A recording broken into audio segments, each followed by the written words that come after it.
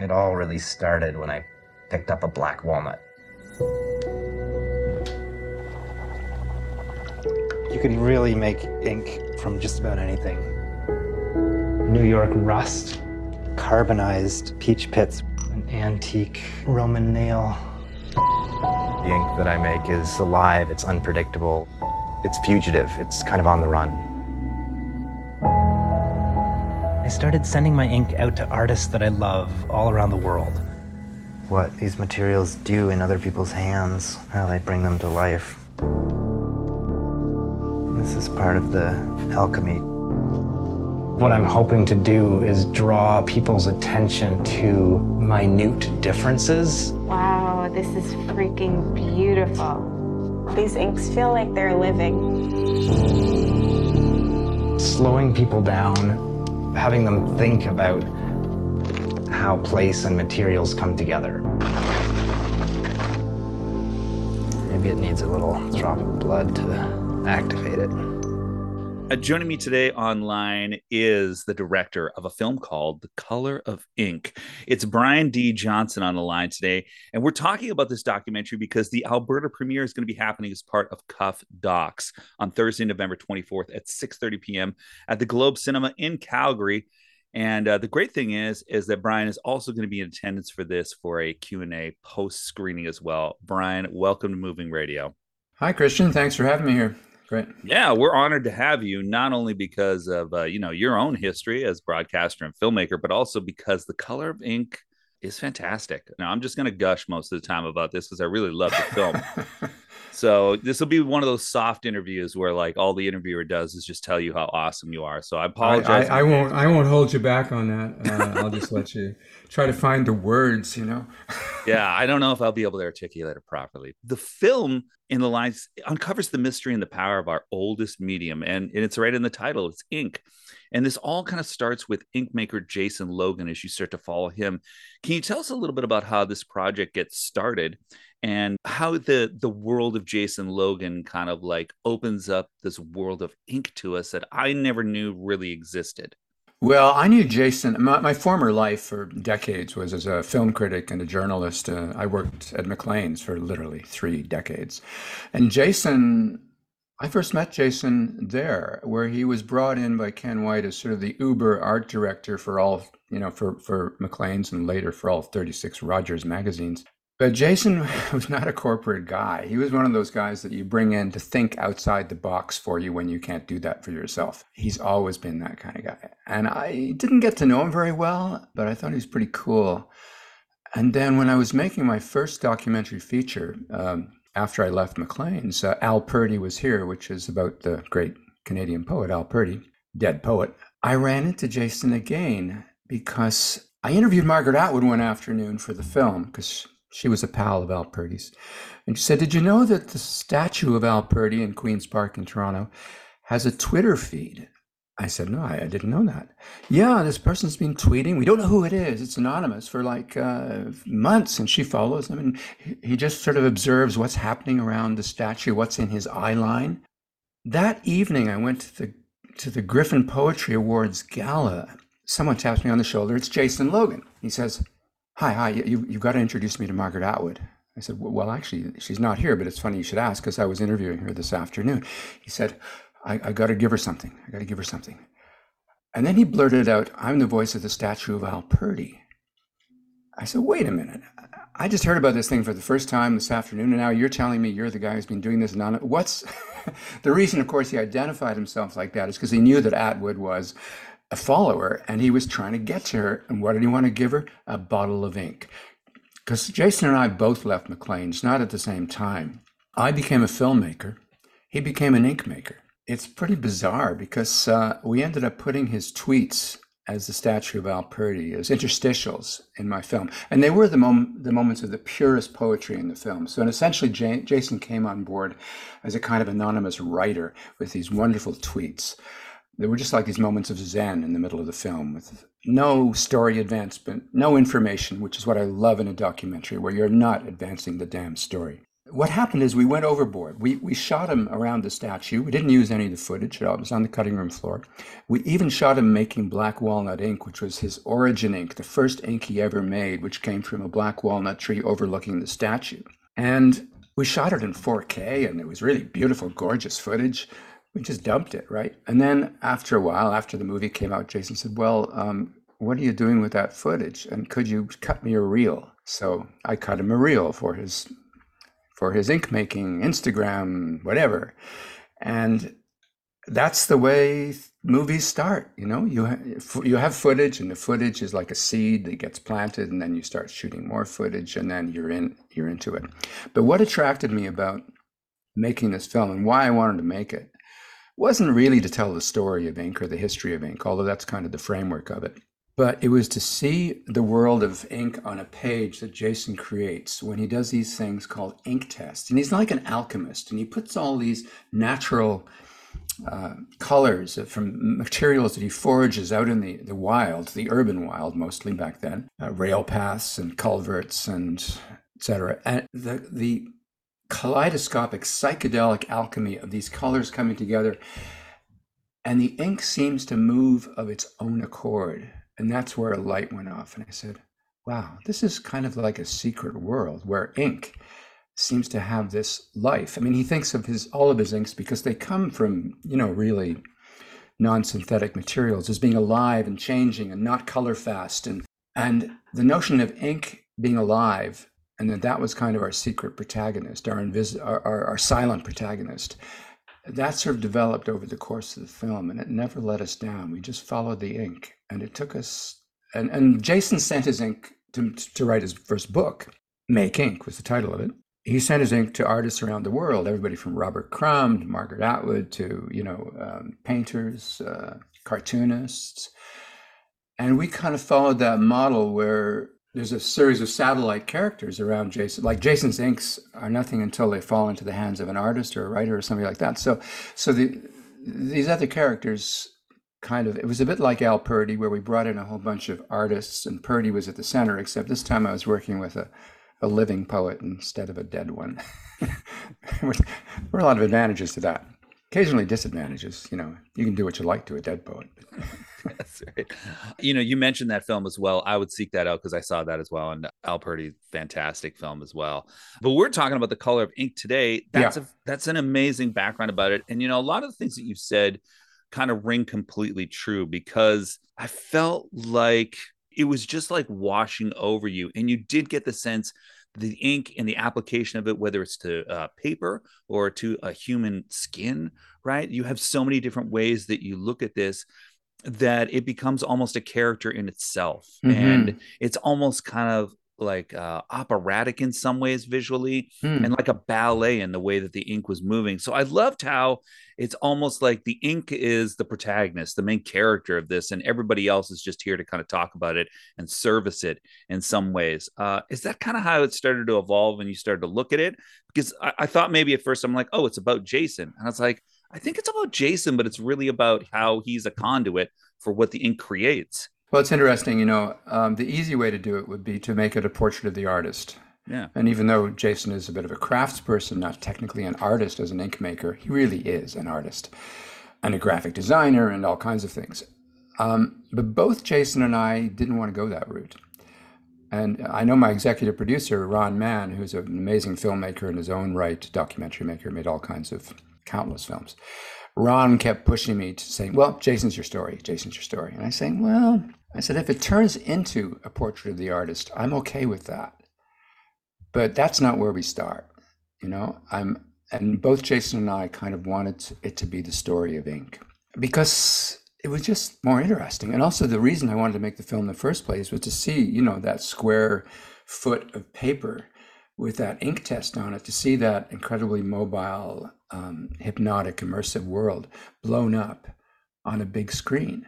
Because I thought, that's something I've never seen before. And as a film critic, I was always looking for something I'd never seen before. Because after a while, when you're seeing, 3-4 films a week or 3 or 4 films a day during a film festival, pretty soon it's hard to get your attention unless it's something that seems truly original and striking. And that's the kind of film I want to make. And so I try to veer away from it being a conventional film in that sense. Yet on the other hand, there's no real auteuristic or stylistic touches in it. I kind of didn't want to upstage the subject because the whole notion of this is naturalness. Jason is basically, he's taking this medium ink, which has been historically used ever since cave paintings, which he considers ink, as a kind of conduit of expression and messaging of some kind, ritual messaging, which distinguishes it from painting in a way. There's an iconography to it that, whether it's language or stick figures. Well, what he does with ink, he goes to the ingredients, the primal ingredients, whether it's wild grapes or oak galls or whatever it might be. And he looks at the provenance of the ink and he finds a narrative in the ink. So the ink isn't telling the story, isn't being used to tell a story. The ink is actually telling its own story. Like it's going in reverse, if you like, from the ingredients. It's saying where it comes from. And I mean, it's the first ink he ever made, or one of the first inks he made. The first one was that black walnut, but the next one was wild grape. And that, it was like about a year or two into production before he finally told me that, well, the first time he became aware of color was his mother, who died when he was 9 years of age, showing him the wild grapevines. And this world of wild grapes was like a portal into another world, partly because they were by the train tracks. And that was like, when you're a kid, that's a sort of another kind of portal. And so there's so much romance and history and almost melodrama, a personal story associated with it.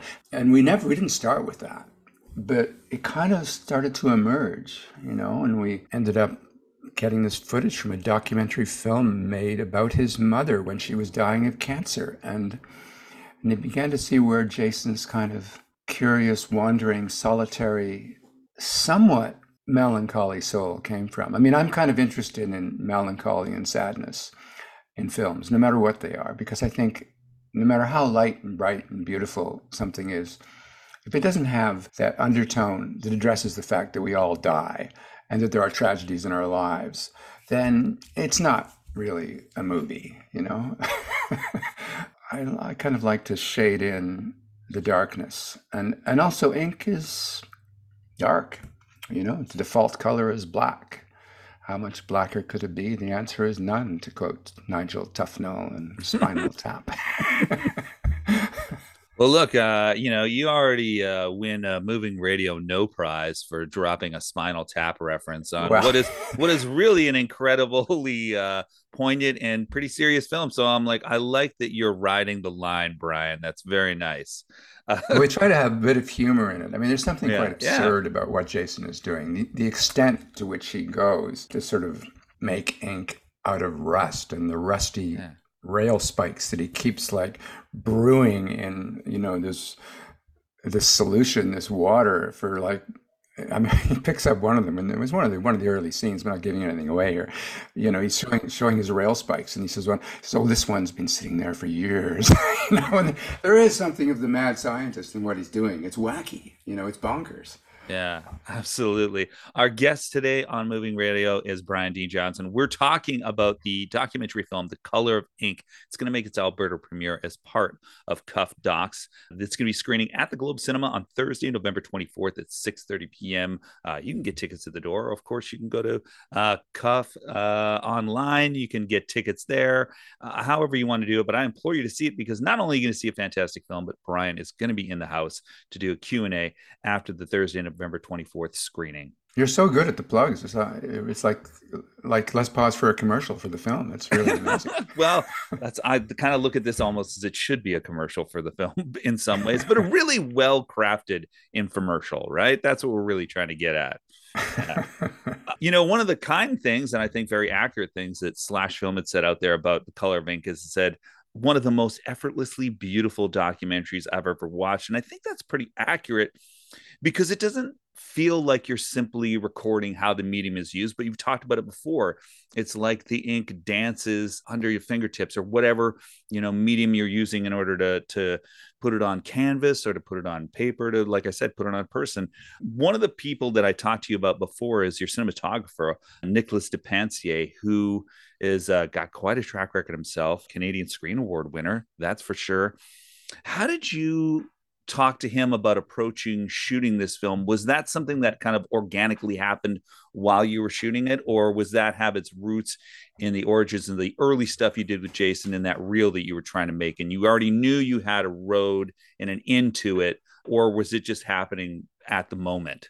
Well, no, it actually goes back to even before then, because I started out making short films, and the first two sort of professional budgeted shorts that I made, Nick, well, the first one I shot myself, and then the second one, I got Nick to shoot. So that was my first thing. But the reason I got into filmmaking was just like any other person who stumbles into iMovie editing and consumer camcorders and things like that. I got pulled in because it was so accessible. I'd been watching and writing about film for 30 years, never really had ambitions to make a film.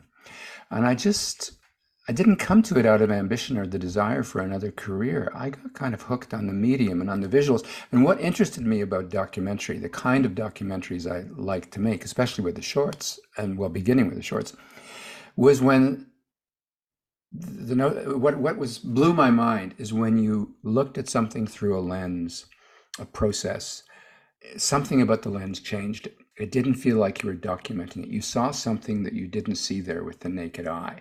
And what interested in me was framing things and looking at things in such a way that you could see something metaphysical about it.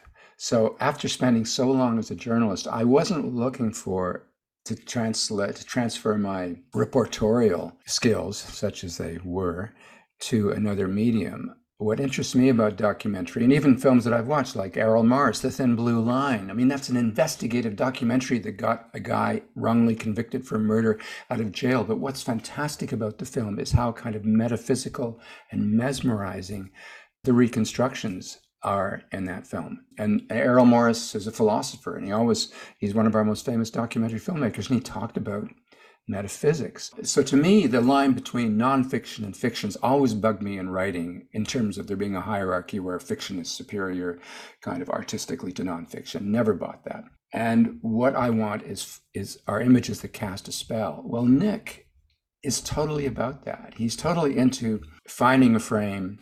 He's a very receptive filmmaker. He doesn't impose the lens on something. He moves it, swims around, and settles in until he finds it. And then it's a bit like kind of wildlife photography, really. He understands you've got to just be. And it's a very Zen-like approach, as opposed to sort of the run and gun, shaky cam sort of rock star kind of cinematography that, has a certain following among young filmmakers. And the great thing also about having Nick with you, traveling with Jason and I to places like Death Valley and California, all over the place, New York. When he's shooting, he kind of vanishes. Jason keeps noticing that. Like, Jason was able to perform and be unself-conscious with a camera on him. This is somebody who's never done that before. It was like working with an actor. And a lot of the time he was foraging for ink ingredients alone in some wild landscape or under a Manhattan bridge. And I kind of wanted him to talk. And he said, well, how should I do that? I said, don't talk to me, because that implies that there's somebody on the other side of the camera. Why don't you just sort of think out loud, talk to yourself, mumble. And it was great, because it's like neither Nick nor I were really there. I mean, we were there between shots and setups and all the rest of it. But once the camera rolled, it was kind of magic time. And Jason kind of fell into his whatever world he he kind of routinely inhabits when he does this kind of work. And it's the same thing with the ink making. Well, that was interesting, though, because once he started, you couldn't just stop him. So that was there was a lot of setup. And then, talk about verite. There's a scene with a Japanese calligrapher, Koji Kakunuma, who's kind of a He's an iconic Japanese calligrapher. He works on a massive scale with a brush the size of a broomstick. We set up this shoot. It was COVID time. We couldn't travel to Japan. We didn't travel to 3 out of the 7 countries we filmed in because of COVID. COVID put the brakes on travel. So we shot with remote crews. And in this case, we had a Japanese director of photography in Toronto who worked with his crew remotely. And we spent weeks setting up the shot. But once Koji began to do his performance with that brush, it only lasts sort of, 15 seconds or so? 15, 20 seconds, the most. And you're spending a fortune to do this what amounts to one shot, although there's several cameras on it, so you shoot it every which way. It's kind of like shooting an action sequence. It's like shooting a car crash, you coverage. But you realize that no matter what you're doing with the cameras, the only thing is happening is what's happening. And I guess one of the things I liked about shooting this film is I love films where you get to watch people paint and draw and write and macro close-ups of the hand on the page. And one of the reasons I think that it's so great is that there's a level of improvisation there. Like when a painter is painting, I mean, they may have a plan to what they're painting, but the actual movement, and it's like a calligrapher may be writing words, but the rhythm of a calligraphic pen moving across a page, it's like the choreography of ink. So I like the fact that it relates. To me, the film was really musical, and I spent a lot. I worked a lot with music and with my composer, Don Kerr, and I spent way too much money on licensing some pretty big songs because I thought that I just love music and films in general, whether it's Tarantino or whether it's Paul Thomas Anderson or whatever, or Scorsese, but it's also breaking a rule of documentary, because usually you don't use music in documentaries the same way you use it in drama. Usually you use it to illustrate or to, but I was using it the same way that my models were like Paul Thomas Anderson and Tarantino and Scorsese. That's how I wanted it. I would have put more in if I had more money. It's interesting that you talk about this musicality to it, because I feel like there's a very distinct and purposeful rhythm that runs throughout the film. And I'm sure that's something that you and the editor, Robert Kennedy, were talking about when you had it. And I also imagine, I'm like, how much insane footage you have of Jason putting all this stuff together, and just the amount of footage you'd have to shoot in order to get there. And then also the problem of like, I didn't realize that calligraphy scene, which is great in the film. You're like, oh, that was 15 seconds. And it took us forever to set up. I'm like, so there's all these different elements to it. Talk just a little bit about Robert Kennedy and where you were coming from in editing the film, and how you make that another layer of musicality almost to the film. Yeah, well, Robert's a great editor. It's the first time I'd worked with him, but he has worked with Ron Mann, my executive producer. Ron's executive produced all my films. He was the guy who sort of nudged me into making films after I showed him some of my amateur stuff. Ron has made films like Grass, the story of, marijuana illegalization. Carmine Street Guitars, music fans might know that film. A film about Comic Book Confidential, about cartoonists like Robert Crumb and so on. Robert's been his editor all the way through. And I learned a lot from Robert. When you first, I've done a lot of editing myself, and, I did some editing on this film. I did montage sequences and music sequences myself, just like I did some shooting on this film. I mean, I like to have my hands on the on the wheel at certain points. But I learned a lot from Robert. A lot of when you first start cutting, you love to cut to music, and that's how you start doing it. And then you realize when you're working with real footage and not just sort of doing like music video kind of abstract stuff, when you're working with a story, that Robert just strips the sound right out and he works with the images. He cuts with the images, and then he does the visual cut, and then even keeps the dialogue separate for a while. And I said, well, why do you do that, Robert? Why don't you just leave the dialogue on there when you're cutting? And he said, well, because you have to see that sound and picture are two separate things. And it's interesting because that probably evolved from the days when with film, they were two really separate things. The film did not record the sound. But I think by doing that, he finds the inherent visual musicality, that the visuals have a music, they have a rhythm. And then if you cut something that works without sound, without music, and then you start cutting to music, it's amazing how things seem to fall just ahead of the beat, or just you can slide it around, and the rhythm and musical colors of the visuals, even they don't necessarily line right up, but it's like a polyrhythm. You have this one rhythm, and then you lay it on top of the music, or vice versa. Lay the music on top of the visuals, depending on what's most dominant. And you slide it around and then fine cut it, and it's magic. Because the great thing about film compared to writing that I found liberating when I started working with images is you don't actually have to write the sentences. Well, you don't have to write the words. It's all there. You shoot the stuff, and then you can move things around. You get these happy accidents, which you can do with writing as well, but it's a bit more laborious and sort of premeditated. Whereas with film, there's a sense that you can find lightning in a bottle every now and then. And music is a big part of that, but it's very important not to bring music in too early. He'll do the visual cut, and he'll say, okay, this is where we need music. This is where we need music. So he actually he has the idea of music in before he's even hearing it.